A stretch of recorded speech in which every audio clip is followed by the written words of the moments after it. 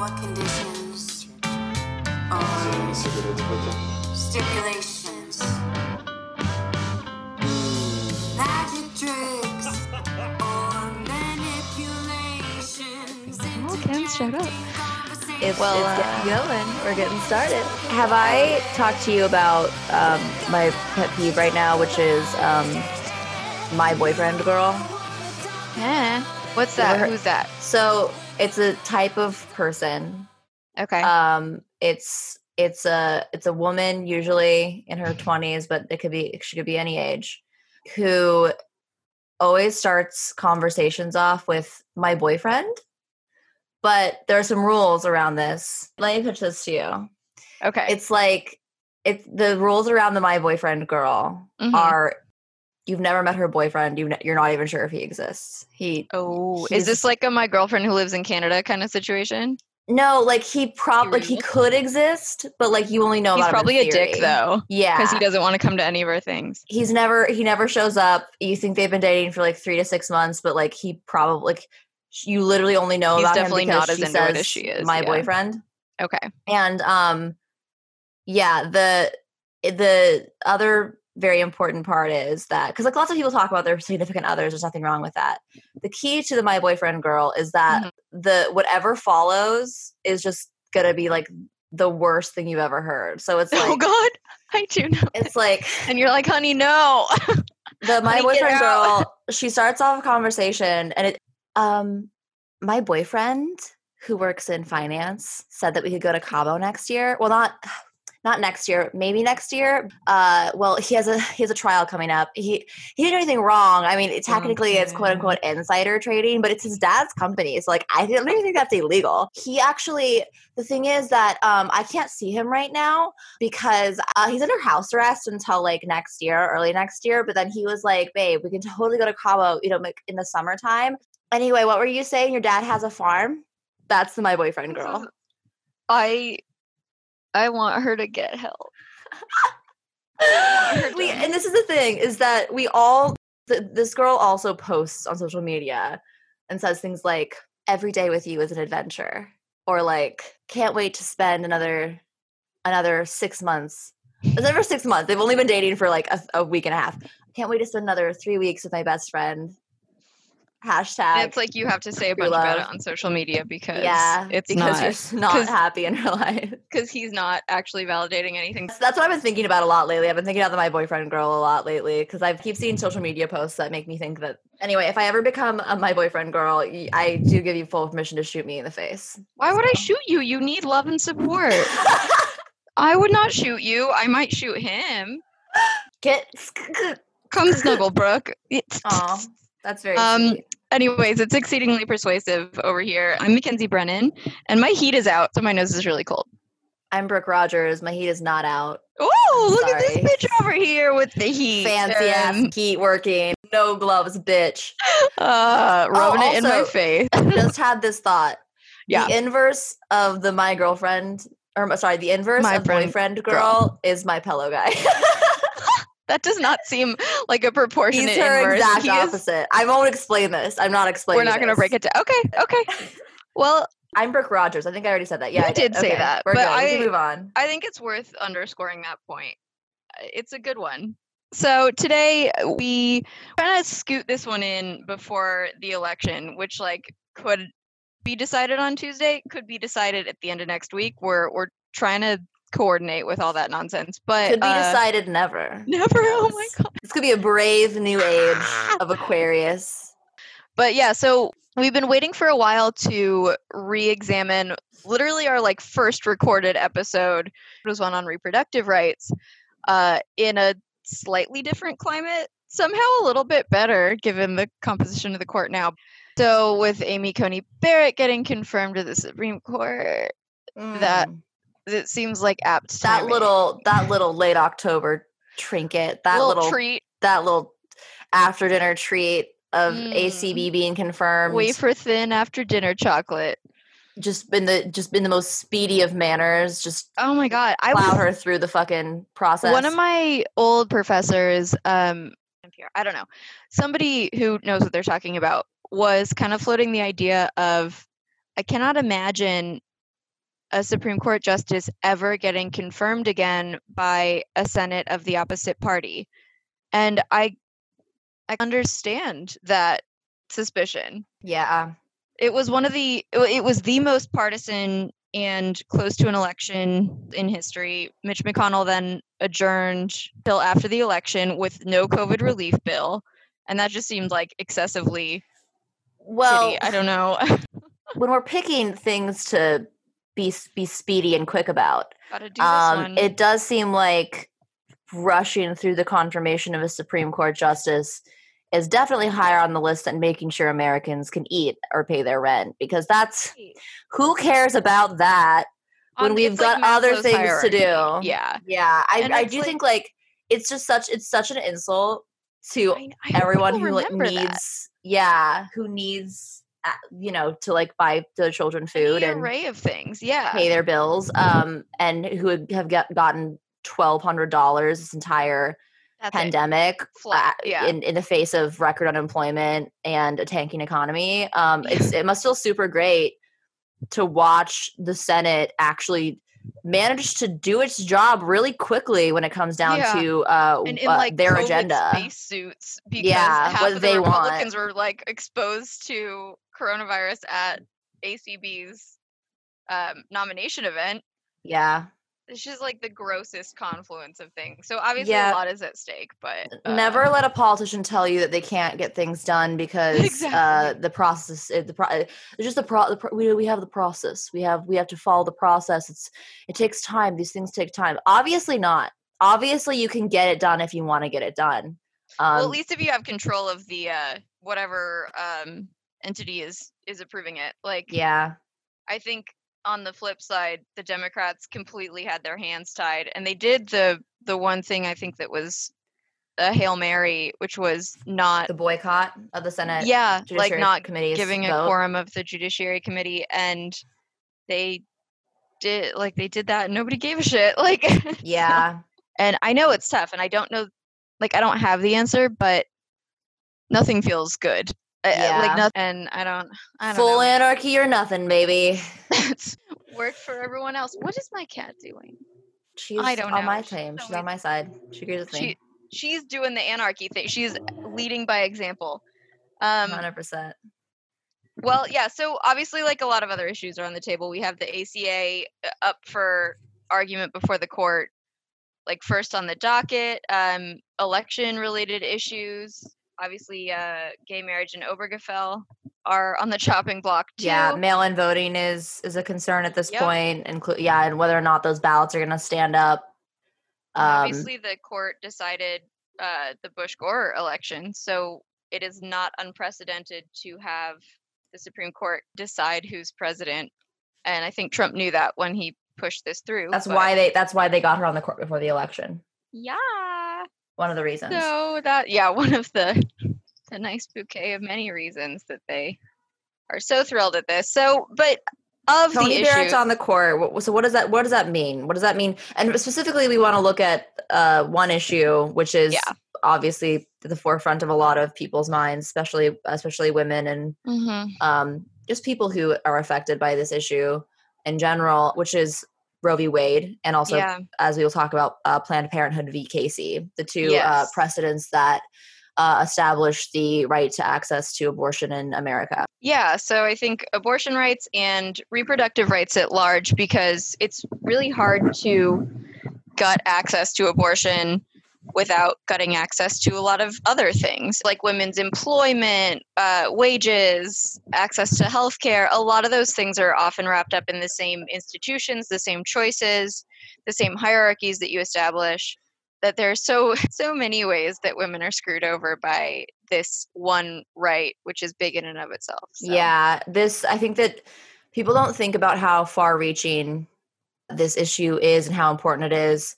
I think because especially our generation of women, it's always been legal for us. Roe was passed in 1973, and since then, I think we've kind of taken it for granted to an extent. I think our generation of women has taken it for granted that we've always had access to, to some extent at least, and that it would safe be and legal protected. abortion. Yeah, that it's kind of sanctified. that we wouldn't right. That it's have to acknowledged, talk about this again. acknowledged as a right. Yeah. And I think we assumed that would never change. And now we're facing a situation where it's a very, very real possibility that a lot of states could lose that acknowledgement of the right to abortion, and lose access to safe and legal abortion. So we that's the first thing that I thought of when RBG died. Yep. I got texts from you. I got texts from my some other friends. We were all kind of immediately panic texting each other because this has been sort of a white whale for Republicans. Basically, and Republican men, Roe was truly, passed. I would say, even though Amy Coney Barrett is a Republican woman, women are just as culpable. Yeah, well, I think they're tokenized in a way that, like, not to take away their agency, but the proportion of women on a national scale who ally themselves with Republican values on this issue is so much smaller than it is men. Yeah. And the ones who really spearhead the fight are Republican male politicians. And I think that's probably for an obvious reason, that it tends to be those people who have the most self-righteous opinions on it and very infrequently understand what even the basics of the procedure are. And to be railing so adamantly against the right, you would think that they would know what they are literally talking about. Yeah. And they just so obviously don't. I mean, in Trump's RNC, I think it was the RNC speech in 2016, where he talked about the ripping babies out of wombs. And that's simply, which is very commonly used. It's macabre as fuck, and it's so inaccurate. Yeah, and that's very commonly used phrase. Oftentimes, people who are arguing against choice will use hyperbolic rhetoric like that in order to make their it's hard to point. argue against the real thing. I mean, the realities of it are so nuanced in their extreme, and so infrequent in their extreme, but so reasonable in their norm. So it would be hard to argue against them. And because as soon as you frame it as you did, as soon as you frame it as, babies being murdered, right, it's so much easier to sell people on the idea. Because it's like the issue that we QAnon. always talk about. It's the issue we always talk about with other, with how politicians will frame laws. Mm-hmm. Like the protecting children. Yeah. And then it's actually just like anti consensual adult sex work. It's like, yes, they frame it as something that it's not. But you're against the protecting children law. Oh, how can you be against that? Yeah. So it's purposeful. It's marketing. And then, of course, not actually having mirror policies that do protect children once they exist, and mothers can't provide for them, families can't provide for them, or education funding needs to be out there. Like that, we won't do. There, when it's actually protecting children, we draw the line at funding that. So. Well, in our first episode, we talked about the fact that if you actually did want to reduce the number of unwanted pregnancies, comprehensive sex education in schools and access to free or affordable birth control and condoms and things like that have been proven to reduce the number of unwanted pregnancies that result in abortions. So if you actually were looking at hard data and you were saying, like, okay, we want to reduce the number of abortions as low as possible, the most effective way of doing that would not be to criminalize abortion, which does not reduce the number of abortions. It just reduces the number of safe abortions. Yeah. The way to do that is actually to promote comprehensive sex education in schools, which a lot of evangelicals don't believe in because it's not abstinence only. Yeah. Comprehensive means that it's not focused on abstinence. Abstinence is not centered, or it's discussed as one method of preventing STDs in pregnancy, but it's not centered. It's not the only method, and it's not the focus even the of best the conversation. Method, I think, is a fine way to frame it because it's accurate. The best method, and just to add this in as a PSA that it is the most effective way to avoid STDs and pregnancy, but it's not the most realistic way.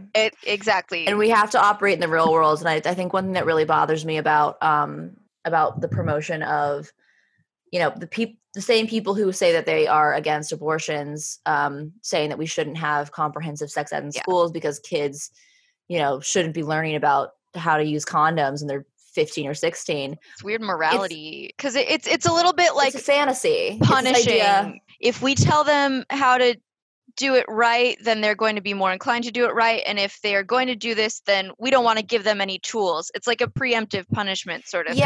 It's we like, don't that's a great punishment. How to do something wrong better, even though that means lower cases of STDs, lower cases of unwanted pregnancy. They don't care because they don't want it is Puritanism.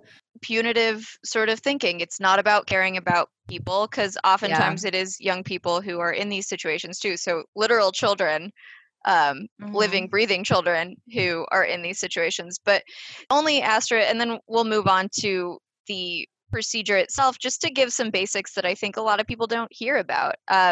The one qualm that I have, my qualm, which isn't, I don't know where it's going. I don't know where my qualm is destined, but it was a conversation. Where did your qualm come from? Where did it go? No one knows. My qualm is Cotton Eye Joe. Such a banger of a song, by the way. Underappreciated banger, whatever. This is a hill I'll die on. I think maybe overappreciated, overused. Brooke, is this going to be the death of our friendship? Divorce. I knew this day would come when we talked about Cotton Eye Joe. Okay, I'm sorry. Your qualm. No, please. So this came up with my mom, and she obviously is a healthcare provider. She put me on, not put me on, but like took me to get birth control at like 14 or 15, because she's like, I want to make sure that you're safe before you would ever get to a place where you're being sexually active. So I really appreciate the way that she approached it, and I don't mean to portray her as the relative villain of the story by any means, but she was kind of talking about the whole safe, legal, and rare idea of abortion, that like we want to reduce it, but when it does happen, keep it legal and safe and medical. And the qualm I have with that, and with a lot of the rhetoric around reducing abortion, is that there's kind of an implicit wrongness in wanting to reduce it, even by framing it with the wrongness that phraseology does. It makes it difficult to argue that it should be okay in a range of situations. Right. It implies inherent, there's something inherently bad about abortion. Yeah, evil and so I always think of it kind of in a logical sense, like in a total vacuum. I think of it like self-defense, defenses to murder.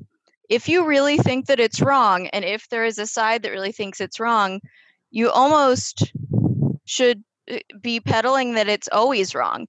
And yeah, if a woman wants to say that she did this to herself because the baby was a product of rape or incest, or there was a risk to her life, that only comes up as a defense at the murder trial, like it's not okay morally, and it's not okay legally. You can just maybe get off at frame trial. It as right. It's almost like this: if it's wrong, it's always wrong. Yeah.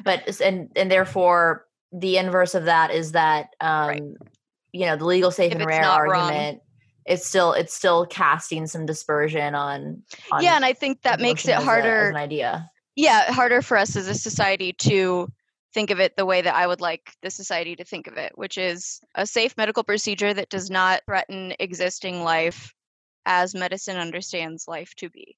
Mm-hmm.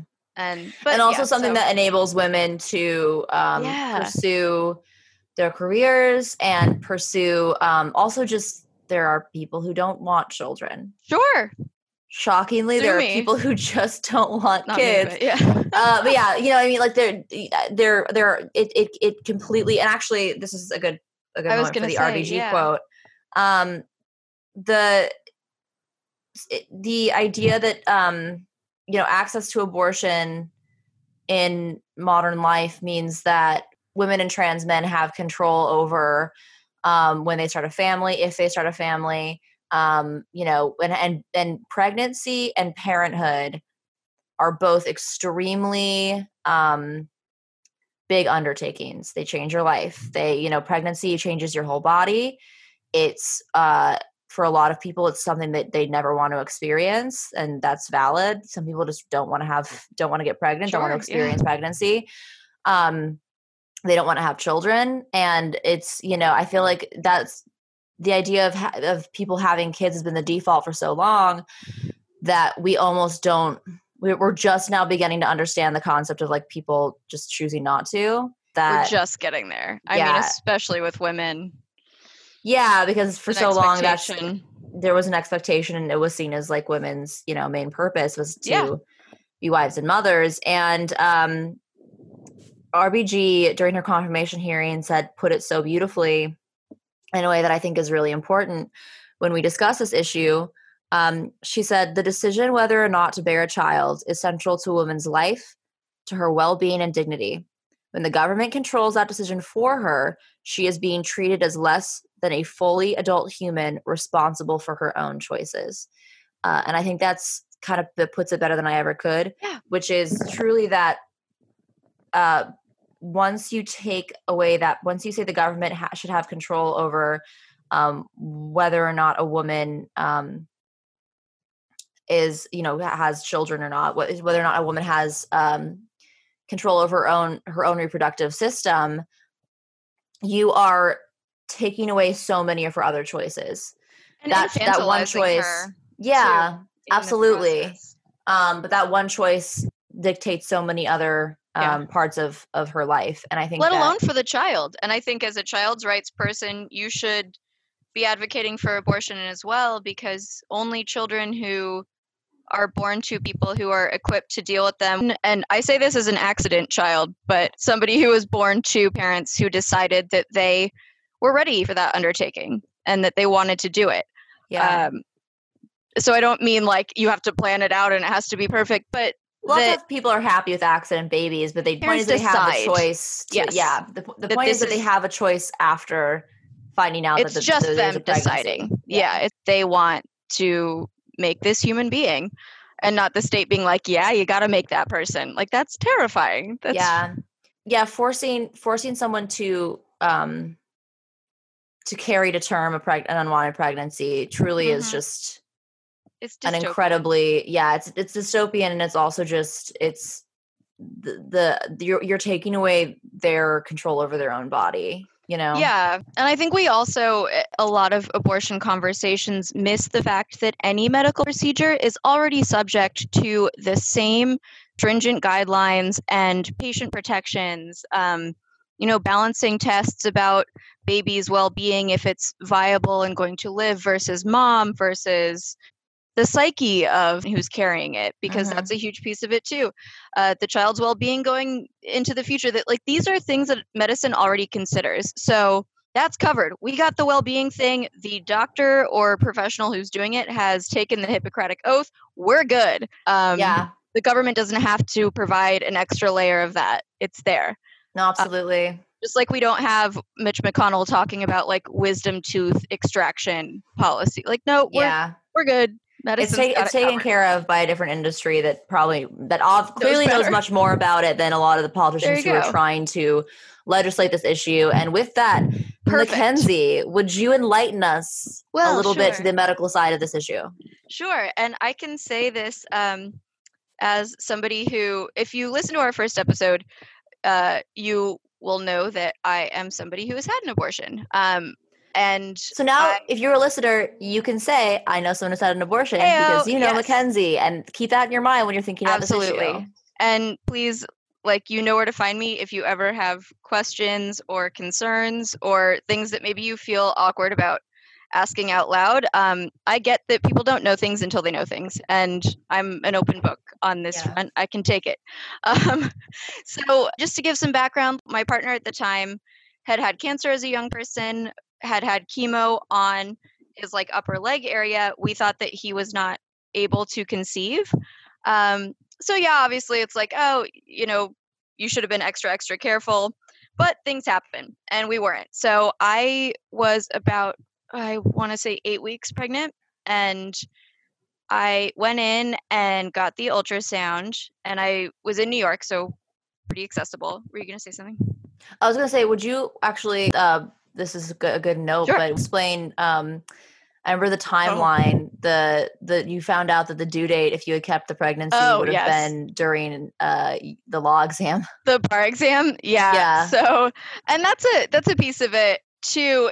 It almost like underscored what I already was thinking, which was, I do want children, and even though I'm not with that partner anymore, and I'm still not ready to be a parent, I'm like, I was so lucky to have had the parents that I did have, and that they had time to be a parent to me, and I would like to do even better, give my child a more financially comfortable life, more time, more resources, hopefully keep the slope going upwards generation to generation. Yeah, absolutely. And I couldn't do that if I were 26? Oh, you know what? It was a couple days before my 26th birthday, which means it's an anniversary of sorts here this week. Oh yeah, because it would have been it was like Mackenzie's birthday is the 12th of November, so yeah. Something like, because I remember, and it was actually really sweet because I had an abortion doula, which I didn't know existed, and it was a lovely thing. Like, she just kind of patted my hand and talked to me, and she's like, "Oh, I see your birthday's coming up." And I'm like, "Yeah, yep. It is. Thank you for noting. How about that? Okay. It's very bright in this room, and I'm on drugs. Thank you for noting. Yeah, and I was on drugs. So at that point, you can either do a medical abortion, which is taking pills, but a friend of ours had a really bad experience with that. And I don't know that it's bad for everybody, but I was just kind of freaked out by the concept. And I wanted to go back to class the next week. So I was like, if it's a longer You didn't want process, to be taken out of the game for that long. But if it's a medical procedure, what they do is they put you in like a twilight level of sedation, and then they dilate you. A twilight zone, if you will. A twilight zone, one might say. I can't believe I missed that. That's what I'm here for, baby. But you're conscious, so it's just like you're very loopy, and then they numb the area too, and it's uncomfortable. Anybody who's had a pelvic exam as a woman, or anybody with that set of genitals, it's if you got a uterus, it's been scraped by somebody's forceps. It's a little bit more because they do go in through the cervix for this one, and and you can feel that sounds a little uncomfy. bit. It sounds uncomfy. It's not super comfy, but like the lady patted my hand and petted me the whole time, and then I swear I was out in like 15 minutes of the procedure itself. It was super, super easy in that sense. It was about $500, which luckily a partner split with me. And you have healthcare, right? Yes, I did at the time. And you know what? This actually ties into the ACA because I was 25. And so I was still allowed to be on my mom's health insurance, which would go away if the ACA is revoked, because Obamacare was what allowed you to be on your parents' health care until 26. So luckily, so that was my story. And just to fill in really quickly some of the biology to dispel some myths, most abortions occur in the first trimester. So 91.4% occur in the first trimester, which is the first 12 weeks. Over 65% occur in the first 8 weeks, which is important to remember when we think about these like heartbeat bills. Yeah, which so that would push it outside of the realm of And that's usually around when people find out that they're pregnant if they're being super, super vigilant or they have a super regular cycle, because not everybody does. I did, so I was able to tell, but that's kind of as early as you can know and do something about it. Yeah. But yeah, so over 65% in the first 8 weeks, over 91% in the first trimester. And so at that point, just to give a picture of what fetuses are like at that point, it is about 5 millimeters, which is like the size of a pencil lead. You couldn't see even the fetus itself on my ultrasound. It was just like the sac that it was in. And this was obviously a magnified thing. So worth knowing, they frame it a lot of times as like these babies that are fully fledged and they look like little human babies and they're being pulled out. That's not accurate. They have no brain development at that point, no neurological activity, which means no nerves or pain receptors, no bones, no heart, no eyes, no other senses, no reproductive organs. They do have a tail, which is kind of kooky. Why do we lose the tail is my question. I do wish we kept the tail. It's for balance, super cute. You can accessorize it. Maybe There's you an can move it oversight of around. Wvolution. Who knows? They can't Feel it. excrete, and movement is not detectable to the mother. So just this is so different Keep than the that picture. in mind. But Yeah. this is when 91+% of abortions take place. And also, one thing when I was researching this, actually before I myself had the need for a procedure, but back in earlier law school, that almost half of embryos fail to continue developing in the first few weeks after fertilization on their own, and that the most common type of pregnancy termination is called spontaneous abortion or miscarriage. So after implantation, 10 to 25% of pregnancies, depending on the demographics of the mom, result in miscarriage. So that is more common than abortion rates in any group. So if it's the similar idea to, if we think it's wrong, this is going to be a hell of a slippery slope, because then you get into like, did we endanger the life in all these miscarriage scenarios? Yeah. How closely do you have to monitor potential pregnancies? It's a very scary slippery slope that's not that far-fetched. Once you take out the agency of the woman involved and decenter her health and well-being and take medicine out of it, her humanity. Yeah. I think that there's definitely a slippery slope. And that kind of brings us, speaking of slippery slopes, that kind of brings us to Amy Coney Barrett's confirmation to the Supreme Court, and a big concern that I've been discussing a lot with a lot of friends over the last couple of weeks, which is what happens if precedent that protects the right to abortion is overturned by the Supreme Court.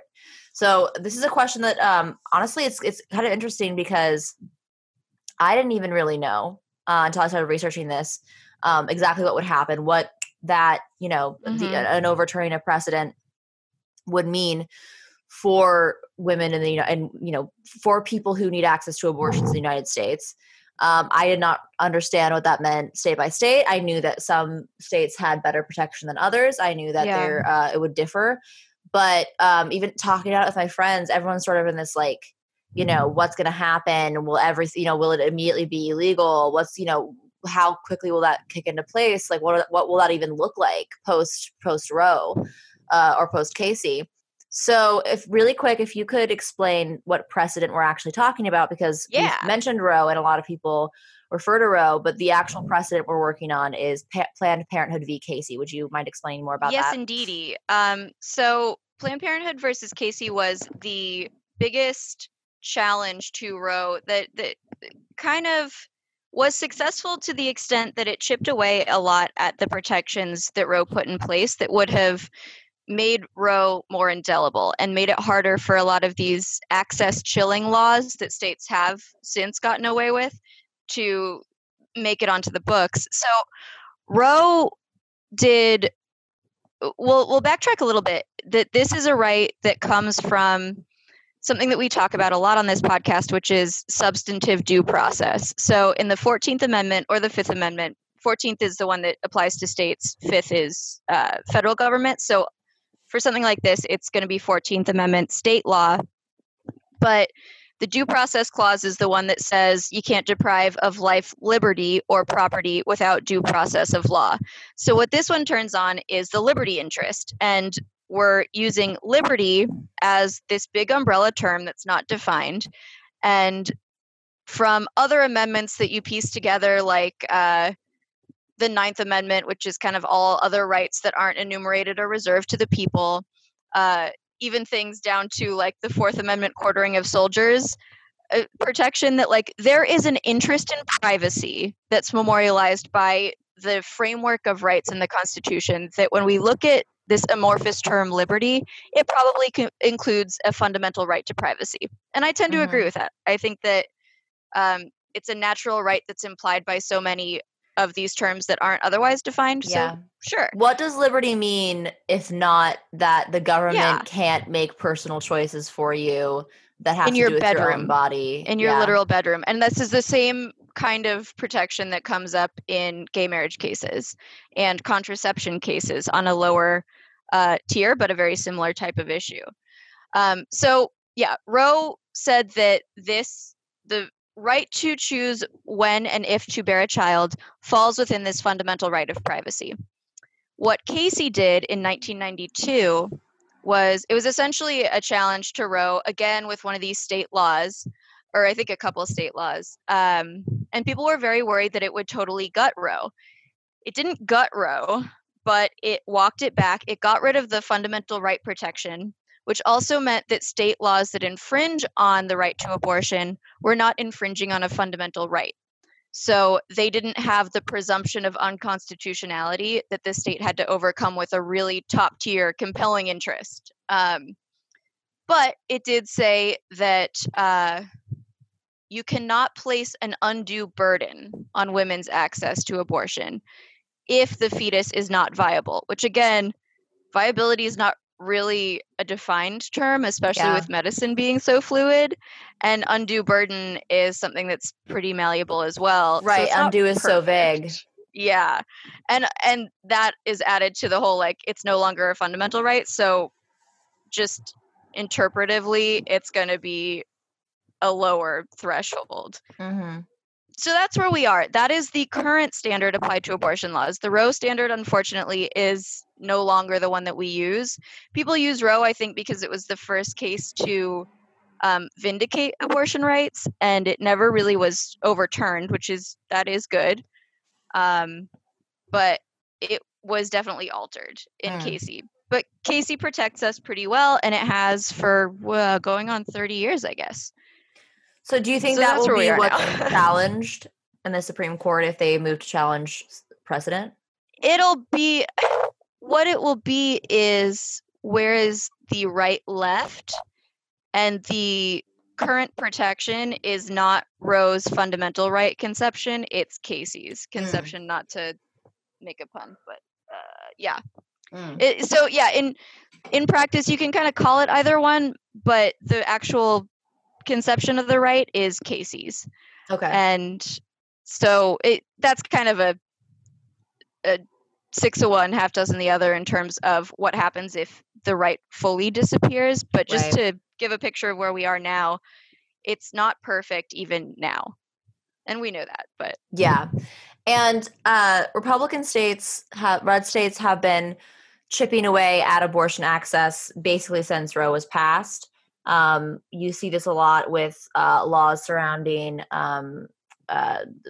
with laws that order clinics to have access to admitting privileges. Admitting privileges to hospitals, a certain hall size that can wheel down certain types of beds. All these weird workaround getting creative with zoning laws to make it harder to fund abortion clinics, because that's it. Like with the hallway size, or admitting privileges, it limits the amount of facilities in a state or community that can afford to have that big a building or hire somebody who can go through this extra process and like get allied with a hospital corporation. Like, it's all very bureaucratic. It really emphasizes sort of the banality of the way that rights are stripped down. Yeah. And so for decades, this has been going on. We saw it most recently. Actually, the reason why we recorded our first Repro rights episode was because we were seeing a lot of laws passed in states where it was usually heartbeat bans, which were inappropriately named because they said that that abortion couldn't take place after a quote unquote heartbeat is detected, but it's not a heartbeat, and it usually happens around, I believe, 6 weeks. 6 to 8 weeks, I think. 6 to 8 weeks. Yeah. What, and we discussed this in the earlier episode, but what you're actually picking up is an electromagnetic pulse that takes place within the sac where eventually the fetus will be formed, but it's not. It's in the embryonic sac, and it's like, it's electromagnetic activity at the poles of the embryonic sac. But obviously, like, we know what they're doing. It's to make it sound human and developed, and that like a baby's heartbeat it's a pretty visceral conception to give. Yeah, and again, it goes back to I'm sorry, you're against the heartbeat bill? Wow. It's framing it as, it's an anti-science framing that kind of pulls at people's heartstrings, not to Like a pun. Exactly. But it's very intentional. And I do want to jump in here and say that this is a nuanced subject. And I know that one thing that people probably have difficulty discussing, especially if you don't have personal experience or aren't a woman to begin with, it's tough to think of things like, well, I know that women who want babies are upset when they miscarry, even if it's at an early stage, or that it's a fluid idea and it differs from person to person. And I think that's okay to acknowledge out loud. It's okay to acknowledge out loud that lots of women, when they're pregnant, refer to their baby because but I think that doesn't nullify the fact that people who don't want to be pregnant don't have that connection and don't have that desire that imbues something that medically is not a person yet with a future and an idea of what you want it to be and what process you're excited about and the bodily connection that you feel to something. Right, exactly. I don't think either negate the other. And I think it's good to say out loud that they don't negate each other. Because people avoid that conversation a lot. Yes. And I think that it's used as a manipulation tool a lot to be like, well, you're pro-choice, but you are pregnant and you just called it your baby. So, I saw a lot of people. Got you. A lot of people comment that on Chrissy Teigen's stuff. Yeah. It's like, oh, well, you're pro-choice. Well, then how can you be sad about losing your baby? Yeah, it's so ghoulish. And honestly, again, like it's like just because that rhetoric is used by women who are talking about their own experience with pregnancy does not mean that it's scientifically accurate. You know what I mean? Or that it changes. Yeah, because the irony is a lot of the women that I've known who have gone through miscarriages or fertility or, even labor for a child that they want or unplanned pregnancies that they kept, my mom being a key example of that, it makes them more pro-choice because it's like, this would be so different if I didn't want to go through this. Yeah. And this should never be anyone else's decision but a woman and whoever she consults medically or personally. Yeah, no, absolutely. I have talked about this with loved ones as well, or friends and loved ones as well, about the fact that a lot of people I know who have gone through pregnancies, like you said, it makes them more pro-choice because it's so hard. The effect that pregnancy has on your body is it can change your feet size. It can make your teeth crack because you're losing calcium. Your pelvic bones. It actually shifts your bones. Like your hips get an inch wider when you give birth and they never go back to the size they were before. Completely changes the layout of your organs, never fully go back to everything is just different. This is best case scenario. I mean, this is like a healthy pregnancy doing everything right. And your hair falls out after your hair can like fall out in clumps after pregnancy. It wrecks your body. Truly. Episiotomies are super common where they cut you from vagina to anus. And I'm not even saying it's like, listen, I'm not saying that aesthetically it wrecks your body. I'm not saying that at all. I'm saying it physically. That is physically brutal. It's brutal. It destroys it. And so the idea and you add not wanting it. Yeah, that's kind of the key, right? Is that is torture. A lot of women, or a lot of people go through that. They have that experience and it's worth it because they, want the child that is resulting from that. If you don't want to be pregnant and you don't want to carry a pregnancy to term and don't want the child once they are out and a human. Right. Yeah. That's torture. That's torture to go through that if you don't want to be pregnant. Let alone if you keep it, which a lot of women, I don't have stats on this specifically, but I know that adoption tends to be a lot less common than abortion would be if you look at like early pregnancy, unwanted pregnancy, and no access to abortion. Once you get connected to the idea of it and it's being forced on you societally, and you do go through all of this, it's less common at that point to still consistently put a child up for adoption. And then we can get into the whole like adoption systems are overloaded. It's not a system that's waiting to receive more children and is prepared to have an influx of kids. But I think a big piece beyond the pregnancy element is like, this is a human who's going to be alive for at least 18 years in the parent's life. Mm-hmm. And that is a huge undertaking, especially if we want it done right and we don't want to penalize the child. Yeah. Yeah, it's a life-changing thing. And I think that, again, just the idea that we would force anyone into that decision. So moving forward on that, those are the stakes. Those are the stakes involved. And that's where Casey left us. And that's where Casey left us. So looking at that now, again, a question a lot of people have is like, what happens if that precedent is overturned? And also, sorry to cut in really quickly, but I think when you're talking about the heartbeat laws, that was also another shift that was worth noting, that before Trump actually took office, it was more those like zoning type the bureaucratic laws, right, where we're not going to say directly that we're trying to infringe on abortion rights, but then, and this was what spurred our last episode, once Trump was in office and it was both so clear that the executive endorsement was there and that they were already starting to flood the courts, but also the shift in, I think, public opinion, that the zealots on the anti-choice side thought like, okay, really the odds are in our favor. That's when they started doing the whole like 6 week, 8 week, which you barely even know if you missed a period at that point.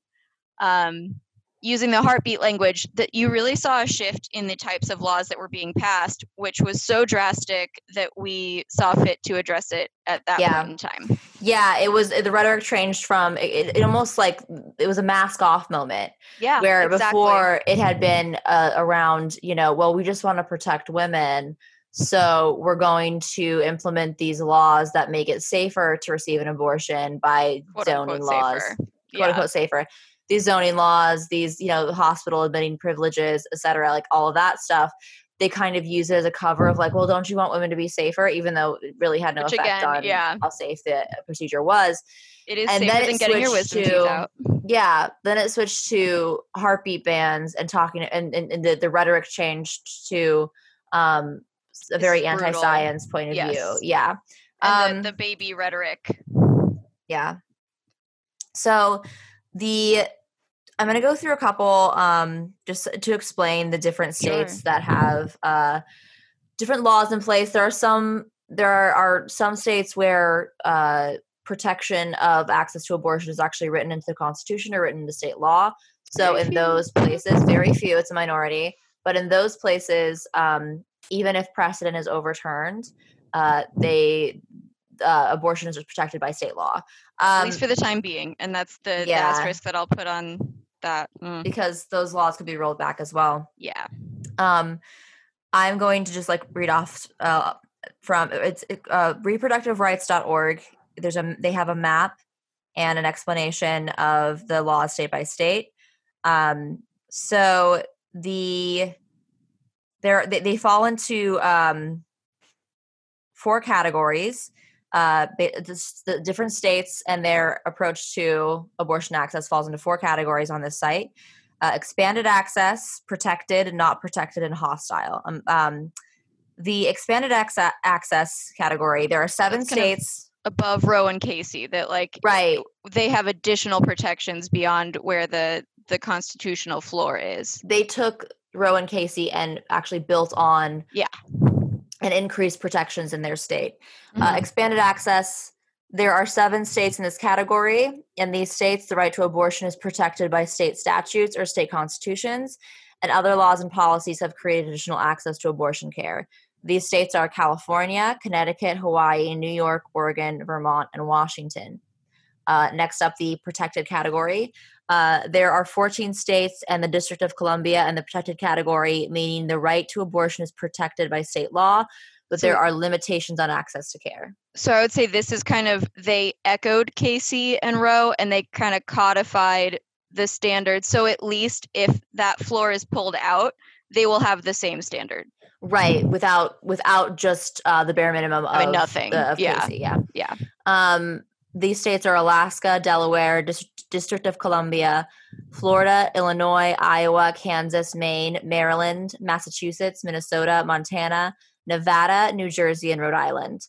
Then we get into the scary territory. Oh boy. Buckle in, kids. Strap up. All Here the we go. rest. Uh-huh. There are 5 states and 2 territories in the not protected category. In these places, abortion may continue to be accessible, but would be unprotected by state and district law. In some of these states, it is unclear whether the legislature would enact a ban if Roe is limited or reversed, but concern is warranted. These states are Colorado, New Hampshire, New Mexico, Puerto Rico, the U.S. Virgin Islands, Virginia, and Wyoming, my home state. Just doing the least, as usual. Oh, no, because I'm going to have you beat there because I don't hear Arizona on that list. It means we're hostile. You're coming. You're coming up. Hostile. Finally, there are 24 states, nearly all of which are situated in the central and southern parts of the country. Boo! Just kidding. Which also, like 24, that's almost half of our states. So we're thinking about an incredible number of states. Brunt of states fall. Yeah. Even though, gonna mention this, the majority of Americans do not want abortion to be criminalized under the law. They do not want Roe to be overturned. So just putting that out there. And they seem to be pretty consistent with the standard that is already on the books. So the protections that we already have, and that's where the consensus of Americans seem to fall as well. But that's also how abortion works in general. Medical science is already there. If you look into, so like you said, over more than 90% of abortions take place within the first trimester. The abortions that take place later on in the second and third trimester, those are abortions that happen because the mother is at risk, the woman's at risk, or the fetus has an abnormality or some other kind of risk that would mean that they would not live outside the womb. Actually, I have a couple examples, just representative. So here was a 27-week abortion for a woman in Virginia, and she had to travel hours out of state to legally terminate her pregnancy at 27 weeks. A tumor had engulfed her daughter's brain. The tumor was fatal, so the child would not have survived. But at the time of the termination, it was 3 times the size of the fetus's head and would prevent vaginal delivery if it grew any bigger. And then sometimes you add to that, if delivery happened, it would just mean further suffering because then they're breathing and alive and all the pain receptors are activated and then they suffer for a few minutes or hours. That's so incredibly cruel. And these women are sad as hell, as are the heartbreaking situations. Not a flippant choice you can make. Abortions that happen this late are incredibly difficult. Wanted pregnancies that are just not tenable anymore. Yeah, and to add to those people's pain by making it difficult to get a medically necessary procedure because you want to sit on a high horse and pretend like you know what choice they're trying to make is that you have to travel out of state to do something that is medically humane to you and your child, potentially life-saving to the mother, but like another one who had to leave the state and travel 36 hours to a bulletproof anonymous facility to meet one of the only remaining doctors in the country at 32 weeks this one was, and there was a previously undiagnosable disorder, and which is another good element to add, that sometimes you don't know until this point that this sort of thing happens. Her son would not survive outside the womb. He had club feet, shriveled legs and hands, would have been unable to swallow if he was born, and would have suffered more if he had been delivered. So it's the cases we're talking about when we talk about late-term abortions. Also, I just want to bring up the hostile category. Oh yes, I'm so sorry. Oh, you're okay. There are 24 states, nearly all of which are situated in the central or southern parts of the country, and 3 territories that we categorize as quote-unquote hostile, meaning they could immediately prohibit abortion entirely if precedent were overturned. The second it's overturned. These states and territories are extremely vulnerable to the revival of old abortion bans or the enactment of new ones, and none of them have legal protections for abortion. These states, none of them are going to surprise you. Alabama, American Samoa, Arizona, Arkansas, Georgia, Guam, Idaho, Indiana, Kentucky, Louisiana, Michigan, Mississippi, Missouri, Nebraska, North Carolina, North Dakota, Northern Mariana Islands, Ohio, Oklahoma, Pennsylvania, South Carolina, South Dakota, Tennessee, Texas, Utah, West Virginia, and Wisconsin. So again, a lot of these states like Alabama, Missouri, Georgia, Utah, they already have been hostile to abortion access in the past. A lot of them have tried to pass laws that heavily restrict abortion access. And honestly, it's not surprising that they would make the list. It's not surprising that they make the list. And what I would add to this, and you and I were looking at this map together and thinking about this, that there's been a shift in public opinion in some of the purple states that are on the protected or extra protection list that I think would be subject to change. And so, I mean, I hate to sound like fear-mongering gratuitously, but I really don't think it's gratuitous. I don't think, I think that it's a real risk. Like Nevada, for example, being in the protected category, Nevada is a state that sometimes can swing purple. And the referendum that added abortion protection there was in 1990. And one thing that I've noticed recently, when you see the needle moved the way that it has since 2016 at least, and I think partially because of what you were saying, Brooke, which is that a lot of us were kind of raised in a comfortable position, but then there was a confluence of the comfortable position and then people really coming in for the attack that has been disastrous. We assumed that there would always be so we got kind of complacent, which wasn't our faults per se, but the complacency was capitalized on. I think that now you're seeing a lot of white male politicians on both sides compromise on reproductive rights and abortion rights. Like, so the invocation for the DNC, the prayer that mentioned the unborn, John Kasich has been like a neutral guy who people like to trot out on the left as a moderate, yeah, but he was of the 2016 presidential primary candidates on the Republican side. NARAL, which is it's a repro rights organization, rated him the most dangerous to women's health and reproductive rights. And as governor, he signed off on a quote unquote heartbeat ban. So of Ohio, which is like they're bad for abortion rights, we know this, but they are a purple state. Yeah. So you see it not falling along party lines in the way that we might hope that it did. Yeah, absolutely. I think there is just, abortion's been used as sort of a flashy object. Yeah. To get by a lot of people who I genuinely don't even know if they care about this issue at all. But it's a way to get people to vote for Republicans, because when you paint the other side as baby eaters. Yeah, when you care about the lives of the unborn, you have to vote Republican. Because for a lot of evangelicals, that is enough. They're one-issue voters. The funny thing like Trump, being, of course, that Trump used medication to recover from coronavirus that would not have been possible without stem cell research. It used fetal tissue from an abortion. Evangelicals have been railing against stem cell research for decades, but apparently it's fine when Trump uses it. And stem cell research has incredible opportunities that come out for virtually, it runs the gamut of diseases and afflictions that you can treat with stem cell research or that developments have been made on. But obviously using stem cell tissue from aborted fetuses is a no-cost way to develop medical science. And nobody loses. So I don't know, man.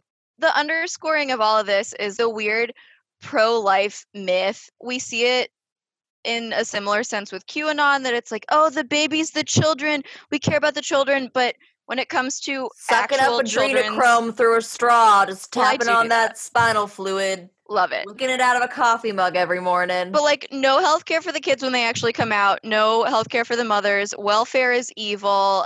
The literal president has sexual abuse against minors, case that named Jeffrey Epstein as the defendant as well. If we're concerned about children, separation of children at the border from their parents and not being able to locate their parents again, so we basically kidnapped over 500 kids, and has no plan. And now they're just kids who they're probably never. Their parents are probably never going to see them again.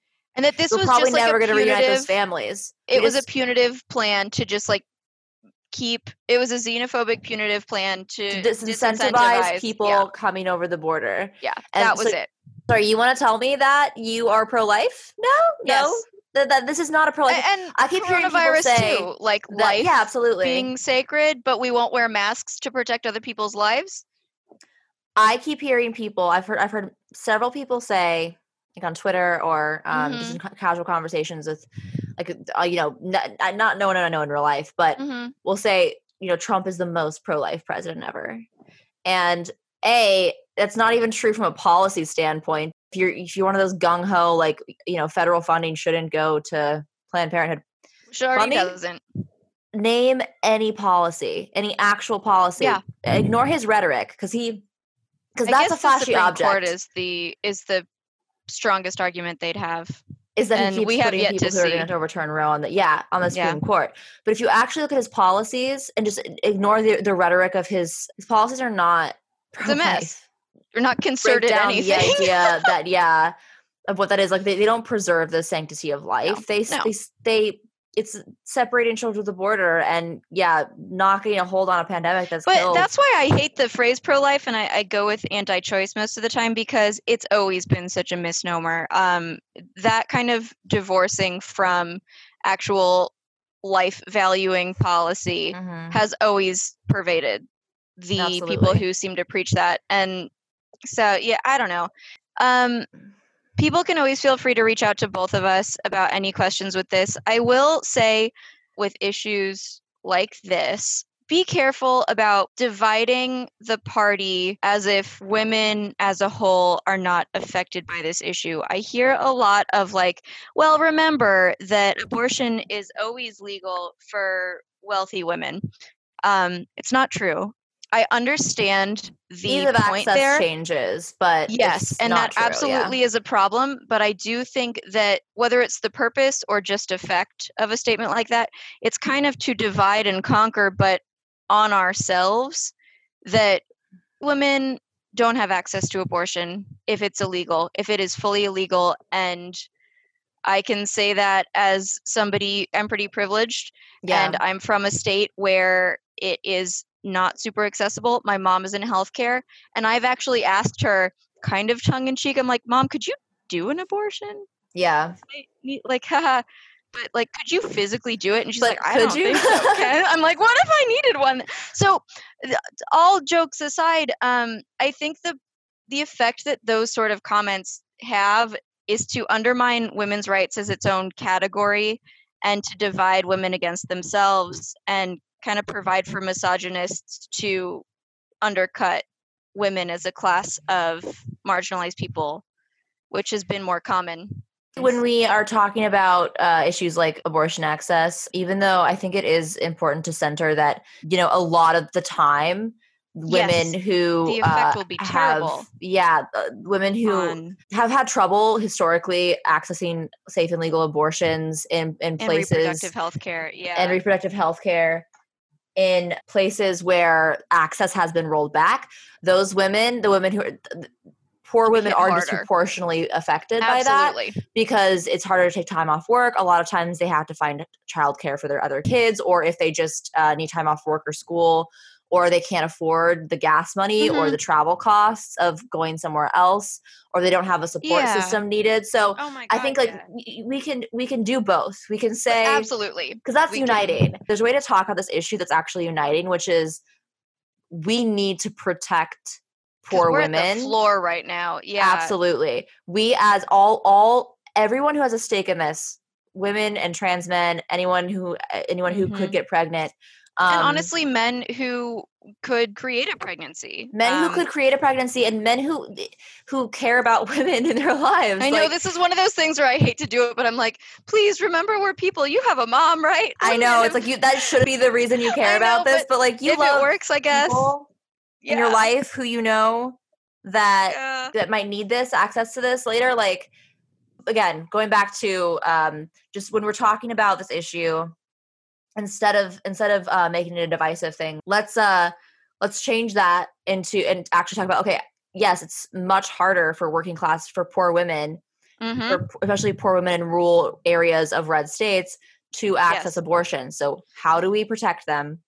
And for better or worse, like what's on the chopping block now, it's everybody. It's everybody. Yeah. And I don't say that to undercut the fact that, yes, as always, those groups will be harder hit. But just like when we talk about things like Obergefell gay marriage being rolled back, we're talking about all people in that community. And I've seen a shift a little bit on the left with cis straight white men really enjoying the chance to lean into some misogyny, as long as there's like a privilege element that they can tap into, not in the interest of furthering any like income related or racially based interests, but just to have an excuse to punch down at women. Yeah. And I'm seeing that a lot more, and it's getting kind of okay. And now that this is as tenuous as it's ever been with reproductive rights, with Coney Barrett getting confirmed, yeah, I'm seeing it be framed as less of a women's issue. So I just want to plug that it is a women's issue, and it's an every woman's issue. And on the left, we just need to work on coalition building in general. Like, we need to be more united. And I think there's nothing to lose there anyways in doing that. 100%. Yeah, this is scary. It's scary. It's a scary time to consider our future. Wish we had a better answer for it. I wish I could end on a more positive note. Except, honestly, if I would say anything, it's the big election is coming up. But also, it does matter who you vote for on a local level as well. Yeah, for Sometimes sure. we're looking at these state issues, and a lot of the time, who you elect in your state matters a lot. And on top of that, just like let this light a fire under you to really push for your own rights and the rights of others. Yes. And be vocal about it. Know what to say, know what to do. But take care of yourselves, take care of your loved ones. And Brooke and I will be hugging on election night. And we've been in our we're going to be hugging and we're going to be getting drunk. We're going to be drunk as hell. We've been in our sad little quarantine bubble together since I've been back in New York. A little whale pod, a little quarantine whale pod. A little sad pod. We've been debating what time of the night to cut our losses and go to sleep. So that's where we're at. We'll find out. Gonna play it by ear. Stay tuned. Social media. Oh, yeah. You can follow me at, I'm pretty sure you guys know this already, but in case you don't. I don't know. You can follow me at BKE Rogers on Twitter and Brooke Angeline on Instagram. I almost said bacon. I don't know why. Brooke Angeline Rogers on Instagram. Kenzie? I am MKZ Joy Brennan on Instagram, and I posted my 17 Halloween costumes that I just wore in my apartment alone. They were so cute. I was really proud of them. Those times don't come but once a year. And then on Twitter, I'm Get Me to a Nunnery #2, not the word 2. We love you guys. Be safe, be good, be happy. This week's gonna suck, but we'll see you next week. Yeah, yo. Bye.